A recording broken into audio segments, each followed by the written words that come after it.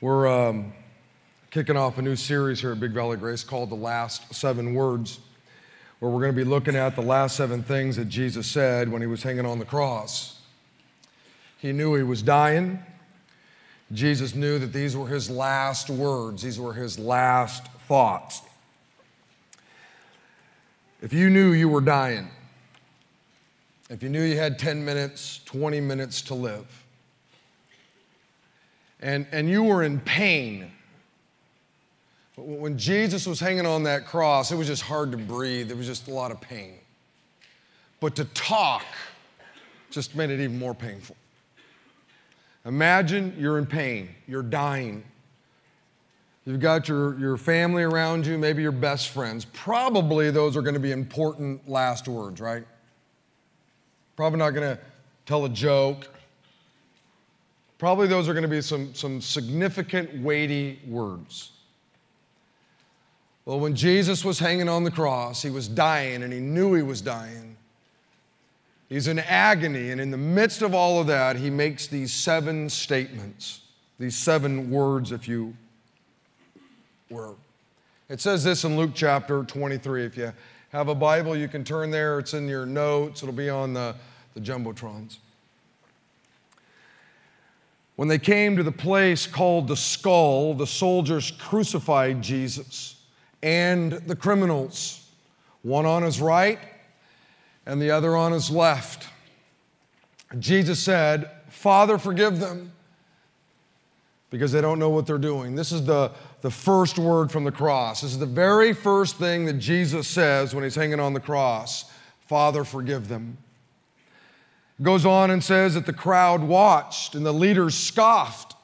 "He saved others," they said. "Let him save himself if he really is God's Messiah. Let him save himself if he really is the chosen one." The soldiers mocked him too by offering him a drink of sour wine. They called out to him, "If you're the King of the Jews, save yourself." A sign was fastened to a cross, or to the cross above him, with these words, "This is the King of the Jews." One of the criminals hanging beside him scoffed, "So you're the Messiah, are you? Prove it by saving yourself and us too while you're at it." Beloved, Jesus had no intention of saving himself that day, because that's not what he came to do. He didn't come to save himself.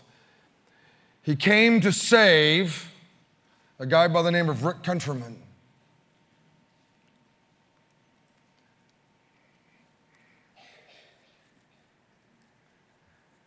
So no matter how much these people taunted him, "Hey, if you're the Son of God, get off the cross.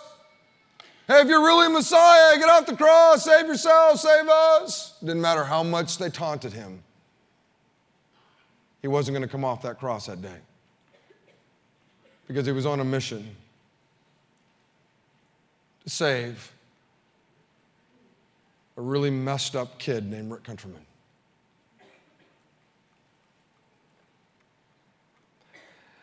Jesus said this about himself in Luke chapter 19. "For the Son of Man," that's Jesus, "came to seek and to save those who are lost." I was lost. I never would have said it that way, but man, I was lost. I was one goofed up person, man. I can identify with the mockers. I used to mock God. I used to mock Christians. I used to just make fun of those who would go to church. I was so deceived and so confused. Jesus basically said the same thing about himself in Matthew chapter 20. He said, "For even the Son of Man came not to be served, but to serve others and to give his life as a ransom for many." Beloved, it didn't matter how much all of these people were taunting him to come off of the cross. He wasn't going to do it. He had no intention of coming off the cross. He had already proved that he was the Son of God by his teachings. He had already proved that he was the Son of God by all the miracles he did. He didn't need to prove who he was once again. He was on that cross, giving his life up for me. Now, let me tell you why this first word, this word of forgiveness, is such an important word. It's important because we all have to deal with this thing called guilt, all of us. Doesn't matter whether you're a Christian or a Buddhist or a Muslim or a Mormon or a Hindu or an atheist. Doesn't matter what you are, all of us have to deal with this thing called guilt, regardless of what you believe in. And the reason why we all have to deal with guilt is because everybody's blown it. Everybody. Before I ever gave my life to Christ, listen, I felt guilt. Doesn't matter whether you're a Christian, you still feel guilt. You can be a Muslim, you feel guilt. You can be a Buddhist, you feel guilt. You can be an atheist and you feel guilt. All of us have to deal with it. We've all made mistakes. We've all done things that we know are wrong, or things that we, said that were wrong, or things that we used to think about or think about now that we just know are wrong. No one had to tell me, I was sinful. When I was younger, I wouldn't have called it sin. That's a biblical word. But I knew I was doing wrong things. My conscience was alive and well. Nobody's perfect. The Bible says we've all sinned. We've all fallen short of the glory of God. Every single one of us has sinned. And because we've all sinned, we all experience guilt in our lives. You see, God created human beings way different than anything else. Way different than animals. God gave human beings a soul. God gave humans a conscience. He gave humans the ability to know what's right and what's wrong. He gave us all the ability to make judgments about that. Let me ask, how many would make the judgment that what happened to that police officer the other day was wrong? Raise your hand. Make a judgment. Was it wrong? Absolutely it was wrong. Now, who wants to stand up and say, no, I don't judge. I don't do that.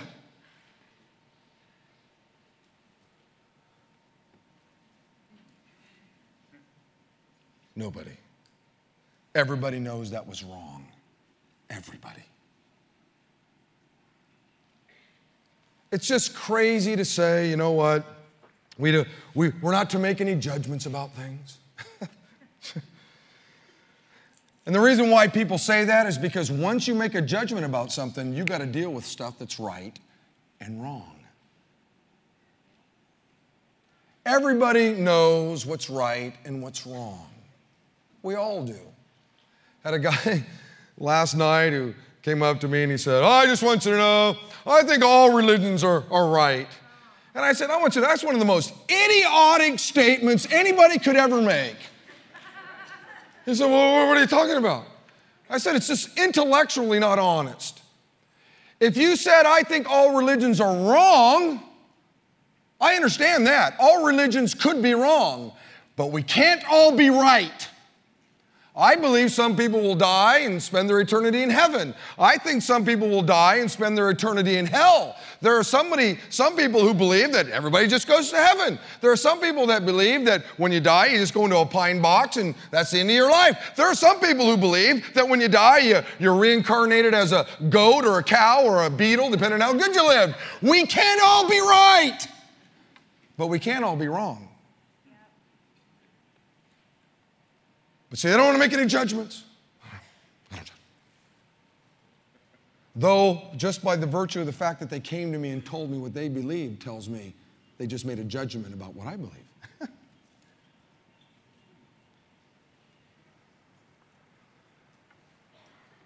Bible says in Proverbs chapter 20, the Lord gave us mind and conscience. We cannot hide from ourselves.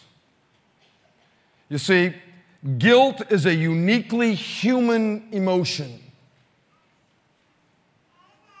He gave us the ability to know what's right, and He gave us the ability to know what's wrong. One version says the Lord's light penetrates the human spirit, exposing every hidden motive. Now, I want to bore down on this, and you really got to put your thinking caps on. I really want you to think here. This is important. This whole idea of conscience. Paul says this in Romans chapter 2. He said, indeed, when the Gentiles, those who aren't Jewish, who do not have the law, do by nature the things required by the law, they are a law for themselves, even though they do not have the law. Since they show that the requirements of the law are written on their hearts, their conscience also bearing witness, and their thoughts now accusing, now even defending them. Now, some of you are going, okay, what's Paul saying there? Basically, Paul is saying that you don't have to know what the Bible says to be held responsible for your sins, because you have God's law written upon your heart. It's called your conscience. In other words, God doesn't let you off the hook just because you know nothing about the Bible. Well, how did I know I was sinful? Because your conscience told you you were sinful. Your conscience let you know what you were doing was wrong. It let you know what you were doing was right. I never once had a class growing up. Went to Fremont Elementary School, went to Roosevelt Junior High, went to Grace M. Davis High School. Never once did I ever have a class called Don't Murder 101. A teacher never had to tell me not to kill anybody. I just knew it was wrong. Nobody had to sit me down and say, little Ricky, let me tell you something. Lying's wrong. Never had to tell me that. I just knew it was wrong. Nobody had to tell me that stealing was wrong. Those are all part of the 10 Commandments. They were just written on my heart. My conscience told me they were wrong. Nobody had to tell me, that sleeping with somebody that isn't my wife is wrong. I know it's wrong. It's wrong.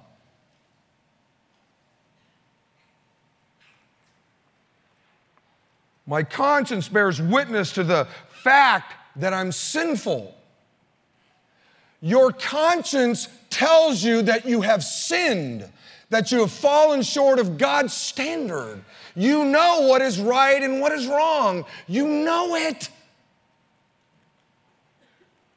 God so loves you and cares about you, He gave you a conscience that you would know, what I'm doing is wrong. Yeah. And it doesn't matter whether you're a Buddhist or an atheist or you're a Christian, we all have to deal with this thing called our conscience, guilt, all of us. We all deal with it.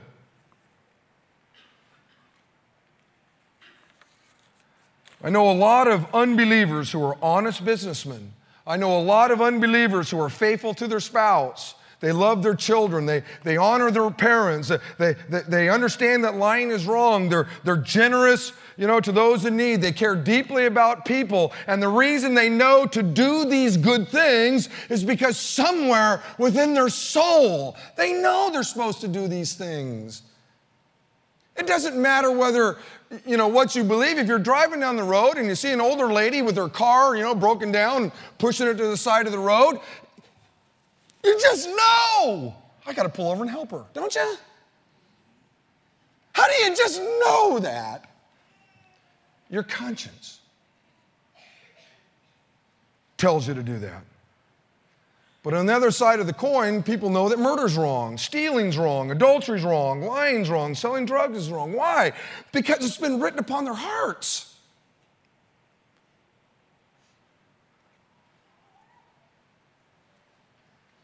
Mankind understands the the idea of ethics. We understand that. Let me give you an illustration, and I want you to pay really close attention.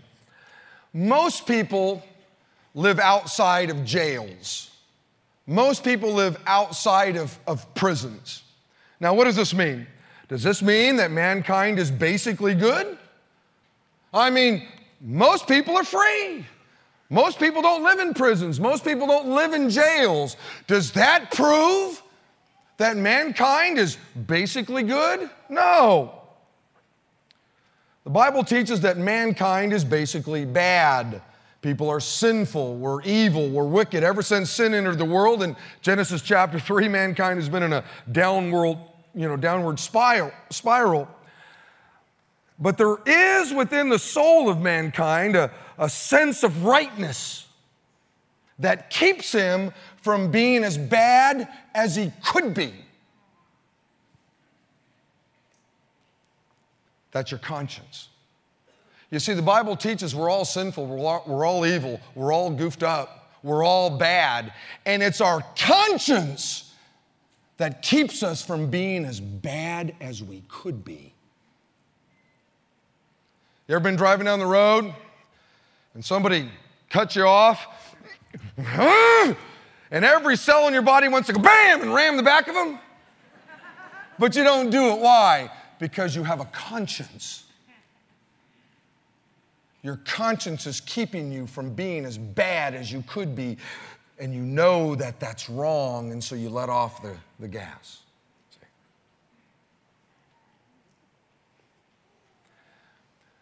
What I just shared with you is a biblical worldview of things, and it's weighty. It's weighty. And some of you got to get that ingrained down in you, that you would understand what the Bible has to say about all of us and how much God loves us, that He would give us a conscience to know what's good and what's right and to know what's bad and what's evil, you see. Now, one of the things about guilt, if it's not dealt with, is that it's an incredibly destructive emotion or feeling. It can literally cause physical illness. Some people are literally tortured by their guilt. Some of you are here or maybe over in the venue, and literally something you did in your past just tortures you. A lot of people are slaves to regrets. They're slaves to shame. They're slaves to things they can't get out of their minds. Or they're so stuck in the past, guilt, from their past, that they can't even begin to think about what God would have for them today. Beloved, guilt, if not dealt with, is incredibly destructive. Listen to what King David said in Psalm 38. He said this, "My guilt overwhelms me. It's a burden too heavy to bear. My wounds fester and stink because of my foolish sins. I am bent over and racked with pain all day long. I walk around filled with grief." And let me tell you something. I read that and I thought to myself, I could have written that on a number of occasions. I could have written that on a number of occasions, even being a believer. Guilt, if it's not dealt with, can just be destructive. Last year I told you that guilt is like a warning light. It's a warning light that says that there's something wrong in your life. It's a warning light that says that there's something that needs to be corrected in your life. It's like the little light on my car, bing, goes on. It says, go change your oil. It says, problem with the oil. It's God's way of telling you that you're on the wrong track, that you're doing something that's wrong. It's God's way of telling you, if you're an unbeliever, that you're sinful. That there are things in your life that are wrong. You're not following God's ways. You're not following God's path. Now, it's not something that's supposed to stay on in your life. It's a warning light. You correct what's wrong, and the warning light goes off, and then you get on with your life. God doesn't want His people running around with the warning light on, full of guilt. That's not what God wants. It's not supposed to stay on. Now, what's interesting is that we as humans have come up with all kinds of different ways to deal with guilt, to deal with a guilty conscience, to deal with the warning light, and none of them work. Because we all experience guilt, it's amazing the things we do to try to somehow deal with it. Number one, to avoid guilt, people often project it onto somebody else. In other words, you blame somebody else. It's not my fault. You blame society, you blame your spouse, you blame your boss, you blame your boyfriend or your girlfriend, you blame your parents, you blame your teachers, you blame the church, you blame the environment, you blame the government. You project your guilt onto somebody else, hoping that somehow the warning light will go off. And it might for a moment, but then bing, it goes back on. This is exactly what Adam did when he sinned in the Garden of Eden. After Adam disobeyed God, God came to talk with him, and it says this in Genesis chapter 3. The Lord God asked, have you eaten from the tree which I commanded you not to eat?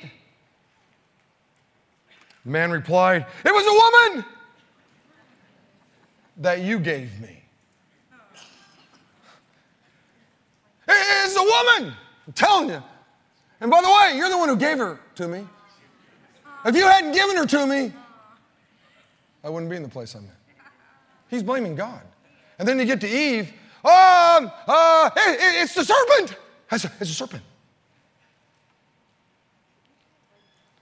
Both Adam and Eve are blaming somebody else for their sin. They're trying to project their guilt onto somebody else. Proverbs chapter 19 says, people ruin their own lives by their own foolishness, and then they get angry at the Lord about it. I just can't believe God allowed this to happen to me. Why would God do this to me? I don't know. You're the one who got drunk, got in your car, and wrecked it. Don't blame God for your foolishness. You want to talk about blasphemy? Unbelievable what we'll do to try to somehow deal with the guilt in our lives. We'll get so low, we'll blame God for it. Number two, to avoid guilt, people often try to bury it. This is where you stuff it down, you push it down into your subconscious, you try to live in denial. I know that I did was wrong, but I just don't want to think about it. So you push it down, but it doesn't work, does it? It's amazing how your past always has a way of resurrecting itself. Either you dig it up or somebody else does. Amazing how somebody else will dig up your past and remind you of your sin. Spouses are pretty good at that.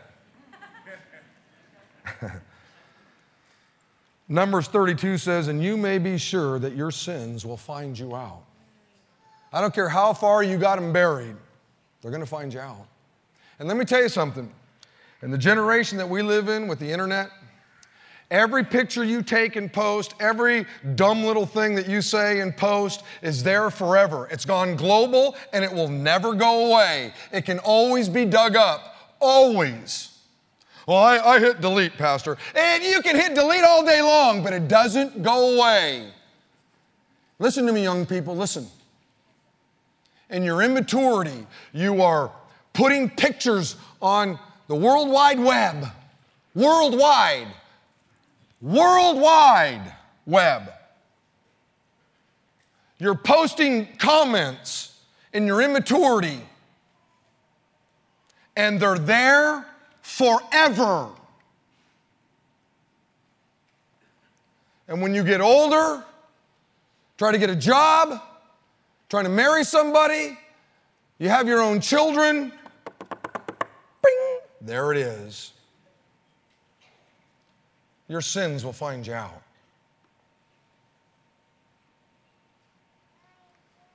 Number three, to avoid guilt, people often try to rationalize it. In other words, you make up excuses. Well, it's no big deal what I did.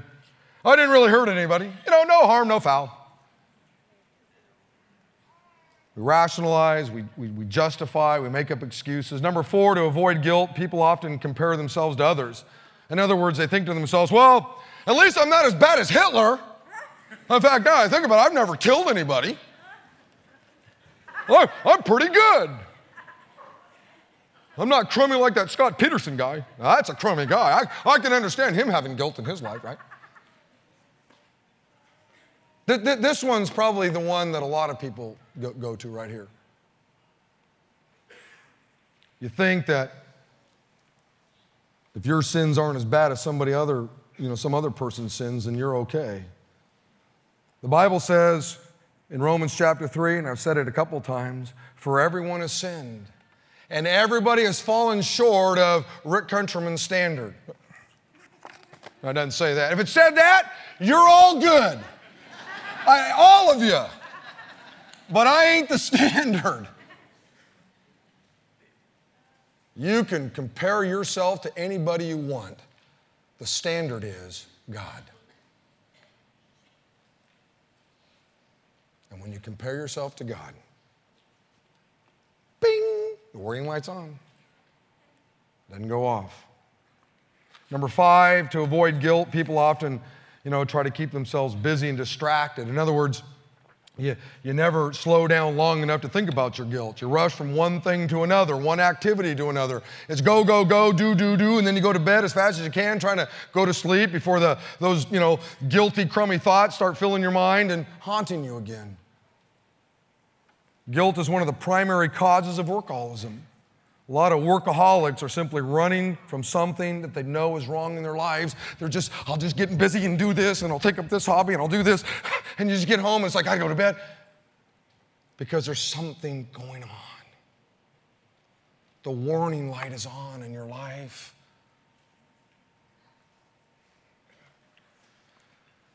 Number 6, to avoid guilt, people often try to escape. You pop a pill, you have a drink, you smoke a joint, you watch TV, go to Disneyland, take up a sport, anything to escape the crummy feelings that guilt brings on. And by the way, let me tell you where I got this list, and there's others. I've done them all. This is just my list. These are all the things that I've done. Every one of them, to try to deal with the guilt in my life. And by the way, sometimes I've done some of these even as a pastor. The warning light has gone on, and I know what I did.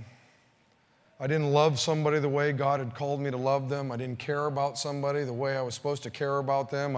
I used harsh language with, one of my staff or somebody. I just didn't do what was right. I saw the old gal pushing her car off to the side of the road and drove by and, I'm busy, doing the Lord's work. I'm busy about the Father's business, don't have time to do that, Get around the corner and you're driving away and now you just, turn on the radio, fill my mind with music, anything. Just I knew I fumbled. I knew it.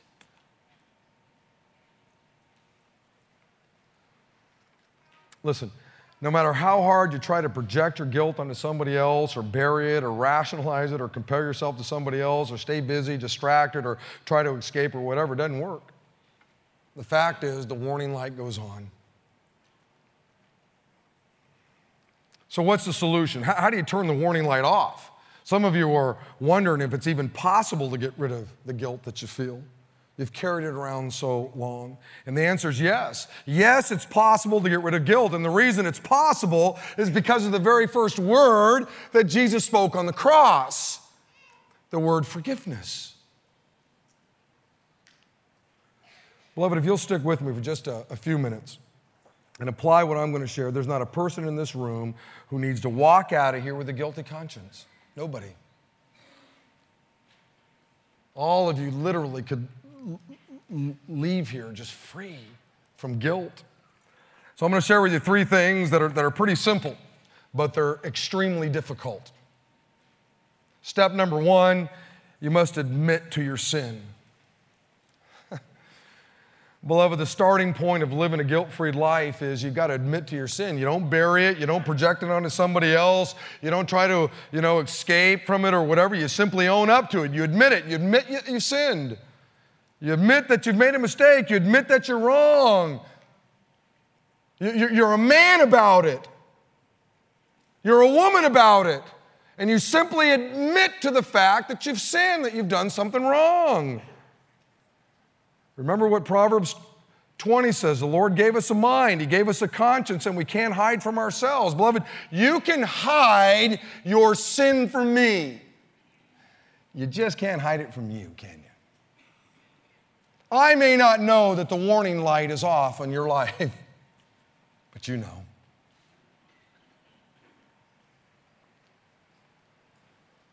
That's why it starts with personal honesty. If you want to turn the warning light off, you've got to admit to yourself and admit to God that you were wrong. The Bible says this in John chapter 1, if we claim that we have no sin, if we claim that we've never felt guilt, if we claim that we've never done anything that we're ashamed of, if we claim that we don't have any regrets, if we claim that we have not sinned, you're only fooling yourselves.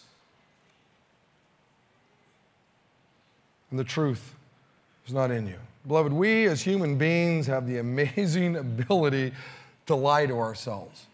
In fact, I often say that I think humans are the only thing that God ever created that has the ability to deceive itself. You'll never see a dog that's really overweight, walk up to the Alpo and go, I better lay off the po. I'm getting a little heavy. I don't do that. I don't know. What do they know? They just eat. We do it. We can look in the mirror and go, oh man, I know I'm not, this is not a healthy way for me to live. I got to lose some weight, whatever. Dogs don't do that. There are basically two kinds of people in the world.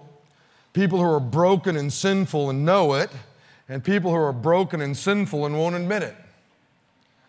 You see, you're in one of those two camps. Your conscience has already told you you've done things that are wrong. You know, everybody knows they're sinful, they're broken, they're messed up. And they admit it. Or you know you're sinful and broken, but you won't admit it. You're in one of those two places. The reason why I know you're in one of those two places is because of our conscience. Your conscience has already told you you're guilty. You're guilty. The starting point of getting the warning light off is simply just admit it. Admit it. Admit that you're broken. Admit that you're sinful. Listen to what Lamentations chapter 3 says. Let us examine and see what we have done, and then let us return to the Lord. And the thought there is that if you really examine your own life, if you really take an inventory of your life, you'll go, hey, I am messed up. I got to return to the Lord. The problem is we stay busy, we're doing stuff, we're projecting, we're doing anything to really examine our lives. Step number 2, and this is going to get tougher right here. You must accept responsibility for your sin. Getting rid of your guilt starts with honesty, admitting, to your sin. Then you got to take responsibility for it. King David, who was Israel's greatest king by far, had committed adultery with a gal by the name of Bathsheba, which meant that the warning light was off in his light, right? Well, listen to what he wrote in Psalms 51. He said, have mercy on me, O God, because of your unfailing love, because of your great compassion. Blot out the stain of my sin. Wash me clean from my guilt. Purify me from my sin, for I recognize my rebellion. It haunts me day and night. That's his conscience. Against you and you only have I sinned. I've done what is evil in your sight. Beloved, this is a prayer of repentance. And did you notice? Nowhere in it does he mention Bathsheba. He doesn't say, oh God, I have sinned. Oh, cleanse me of my sin. And by the way, deal with her. She's such a loser. She was flirtatious. She's got all this junk in her life. Was she guilty? Yeah. Takes two to tango. But you want that warning light of guilt to go off. You've got to admit your sin, and then you've got to take responsibility for your sin. Don't worry about the other person. Don't worry about all the junk in their life and all the stuff they may need to repent of. It's amazing how many times when we go before God and repent of our sins, even in our repentance, we're blaming other people. That's not taking responsibility for your sin, for your life.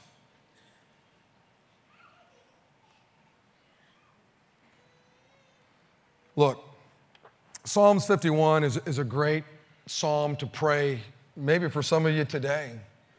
I can't tell you how many times I've opened up my Bible and I've just prayed that.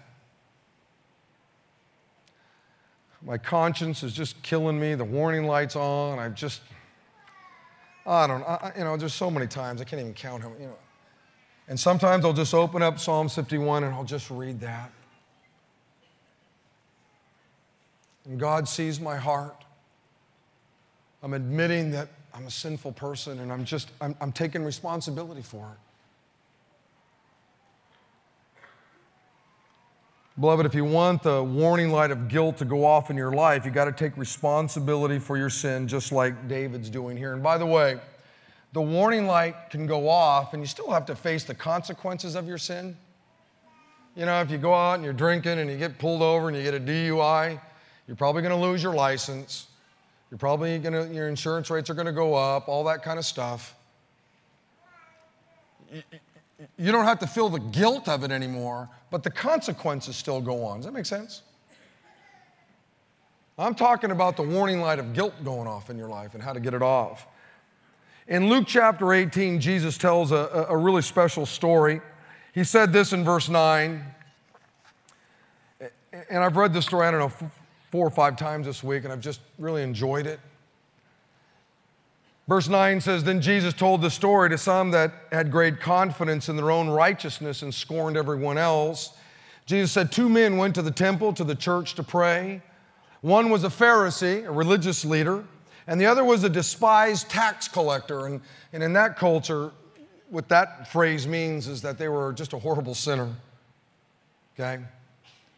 The Pharisee stood by himself and prayed this prayer: "I thank you, God, that I'm not a sinner like everyone else. For I don't cheat, I don't sin, I don't commit adultery, and I'm certainly not like that tax guy over there. I'm not like that guy. I'm not as bad as that person. Look at that crummy soul. I ain't like them. I fast twice a week. I give you 1/10 of my income." But the tax collector stood at a distance and dared not even lift his eyes to heaven as he prayed. Instead, he beat his chest in sorrow, saying, "Oh God, be merciful to me. I'm a sinner." Not pointing out everybody else's sin, not dealing with, his spouse's sin, his kid's sin, not blaming his parents for his crummy upbringing, He's just dealing with his own life. Jesus says, "I tell you, this sinner, not the Pharisee, returned home justified before God. It was the sinner whose warning light went off." Because here he is admitting his sin, and he's taking responsibility for it before God. Now let me tell you how you know you're taking responsibility for your sin. And this is going to be difficult. Here's how you'll know, is you'll tell somebody else about it. James says this in James chapter 5, "Confess your sins to each other and pray for each other so that you may be healed." Now, it doesn't say that you need to confess your sins to a friend to be forgiven. But something unique happens, something special happens, healing happens when you as a man get together with one other guy, and you got to use some wisdom here. It doesn't say get up in front of the church and share your sins. But you find guys with guys, gals with gals, men, you find another man, mature man, and you sit down with them and just say, hey, listen, I need to tell you about some sin in my life. And I've admitted it, and I've confessed it to God, but I need you to know about it. Would you pray for me? Wow. Ladies, you need to have another godly woman that you would sit down with and say, listen, I've got some sin in my life and been wrestling around with it, and I've admitted it. I'm taking responsibility for it, and I want you to know. Would you pray for me? Something happens when you're just honest about your sin. As long as you keep it inside in here, man, it's kind of still in the dark, man. The enemy can just eat you alive with it. But once you come out into the light with it with somebody, wow, there's freedom in that. Now, you got to use some wisdom. You just don't want to get together with anybody. You know, those people can go shoot their mouths off. But you find a godly brother, men. Ladies, you find a godly sister that you can share it with. And step number 3, after you admitted it, after you've taken responsibility for it, you got to ask God then to forgive you for it.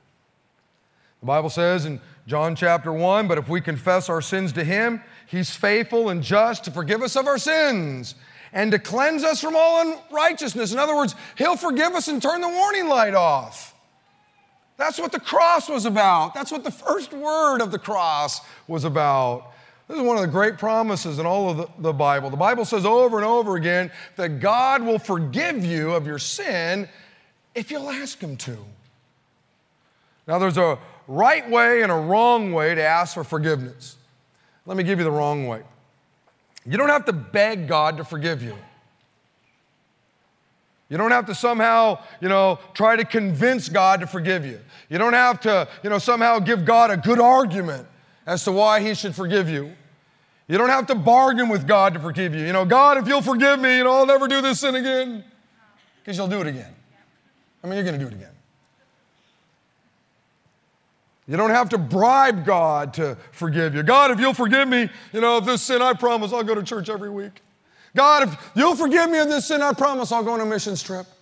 God, if you'll forgive me of this sin, I promise I'll give 10%. No, make it 15. No, 20. 20% of my income if you'll just forgive me. You don't have to do that. Listen to me carefully. God wants to forgive you more than you want to ask for it. When He hung on that cross, I didn't care about God. He hung on that cross while I was yet a sinner. I was a mocker. And there He was, longing for me to give my life to Him, longing that I would come to Him for forgiveness. He gave me a conscience that would be a constant reminder to me of my sin, a constant reminder to me that I needed His forgiveness in my life. The Bible says in Psalm chapter 86, oh Lord, you are so good. You are so ready to forgive. Let me tell you something. God's ready to forgive. He's ready to forgive you right now. He's always ready to forgive you. Always. Don't you ever think that somehow, you're bothering God by coming to Him and asking for forgiveness. Are you kidding me? He sent His Son, Jesus Christ, down here to die for you. You're not bothering Him when you go to Him and ask Him for forgiveness. Nehemiah chapter 9 says, they refused to obey and didn't pay attention to the miracles you did for them. Instead, they rebelled and appointed a leader to take them back into slavery in Egypt. But you are a God of forgiveness, always ready to pardon. He's always ready. He's ready right now to turn the warning light off. He's ready right now. Now understand that confession doesn't change the future. Confession forgives the past. There are steps to change a bad habit. And I'm not talking about those steps today. Those are principles of recovery. I'm talking about closing the door on your past. Just because you admit, you can't say, God, I admit that I'm going to sin tomorrow. And I'll take responsibility for whatever that sin is. And God, would you forgive me of that sin, whatever it is tomorrow? No, that's not how it works. You admit to the sins of your past. You take responsibility for that sin, and you ask God to forgive you of that sin. Confession is about the past. Confession doesn't mean that you're never going to do it again. You will do it again, I guarantee it. Confession forgives you and cleanses you from the past. It turns the warning light off. Let me tell you what Isaiah 55 says, and I'll wrap it up with this. Isaiah 55 says, let the wicked leave their way of life and change their way of thinking. Let them turn to the Lord, our God. He is merciful and He's quick to forgive. Listen to me. When you come to God and you say, oh God, I've blown it, I've sinned, I'm taking responsibility for it, would you forgive me? God doesn't go, hold on here a second there, fella. Let me get together with, the Son and the Holy Spirit, and we'll have a little staff meeting. And we'll take a look at your sin. We'll get back to you next Tuesday. We got to think this one through for a moment. Now, human beings do that, but God doesn't do that. When you go to God and you ask Him for forgiveness, He's quick to forgive. He's quick. In Psalms 19,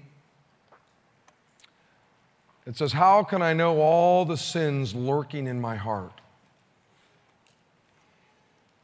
I want you to think about that. I read that this week and I went, ooh, lurking in my heart. I mean, there's this idea that there are these sins that are just in the shadows. They're just lurking in our lives. Cleanse me from these hidden faults. Keep your servant free from deliberate sins. Don't let them control me, then I'll be free from guilt. And I began to think, I've never, till this week when I was kind of reading that, ever gone to the Lord and said, God, you know what, I got all these sins that are kind of lurking in my life. I don't even know what they are. But would you forgive me from them? I'm always very cognitive of the sins that I do, the deliberate sins. But here is this idea that there's all these sins in my life that in my humanity, I don't even see, I don't even recognize them. They're just there and they're constantly coming out.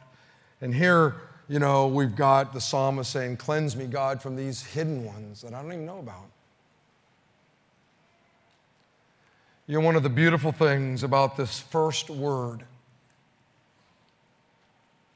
is that God says, listen, I can turn the warning light of guilt off in your life.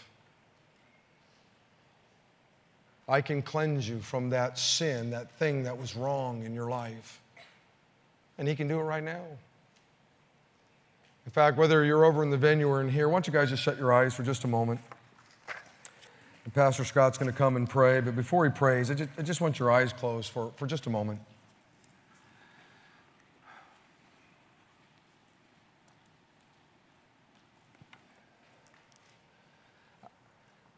I don't know what the stuff is in your life is, Christian. But maybe God was really pounding you through your conscience this morning about some sin that you've never admitted to. You've never taken responsibility for. And you never confessed to. And maybe this is the moment where you just quietly say, God, man, I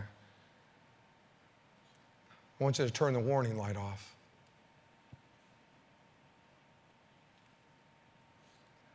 For some of you, you're here and you've never given your life to the Lord.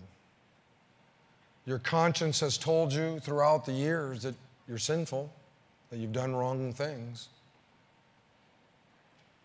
And that was God's way of loving you, telling you that you're apart from Him. And today, here you are, and you heard this message, and maybe for you, you need to invite Jesus into your life to cleanse you of all of your sin that the relationship between you and God could be made whole again.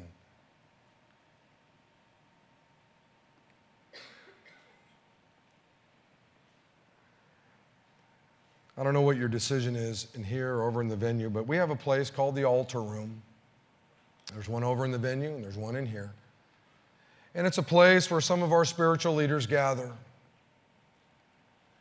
And we're there to pray for you, to listen to you, to be a blessing to you, to be a resource to you. The spiritual leaders of this church, we've been through a lot. We understand sin. Our warning lights have been off a few times, trust me. We'll understand. And let us be a blessing to you. Let us pray with you. Let us give you a little bit of advice. Let's encourage you.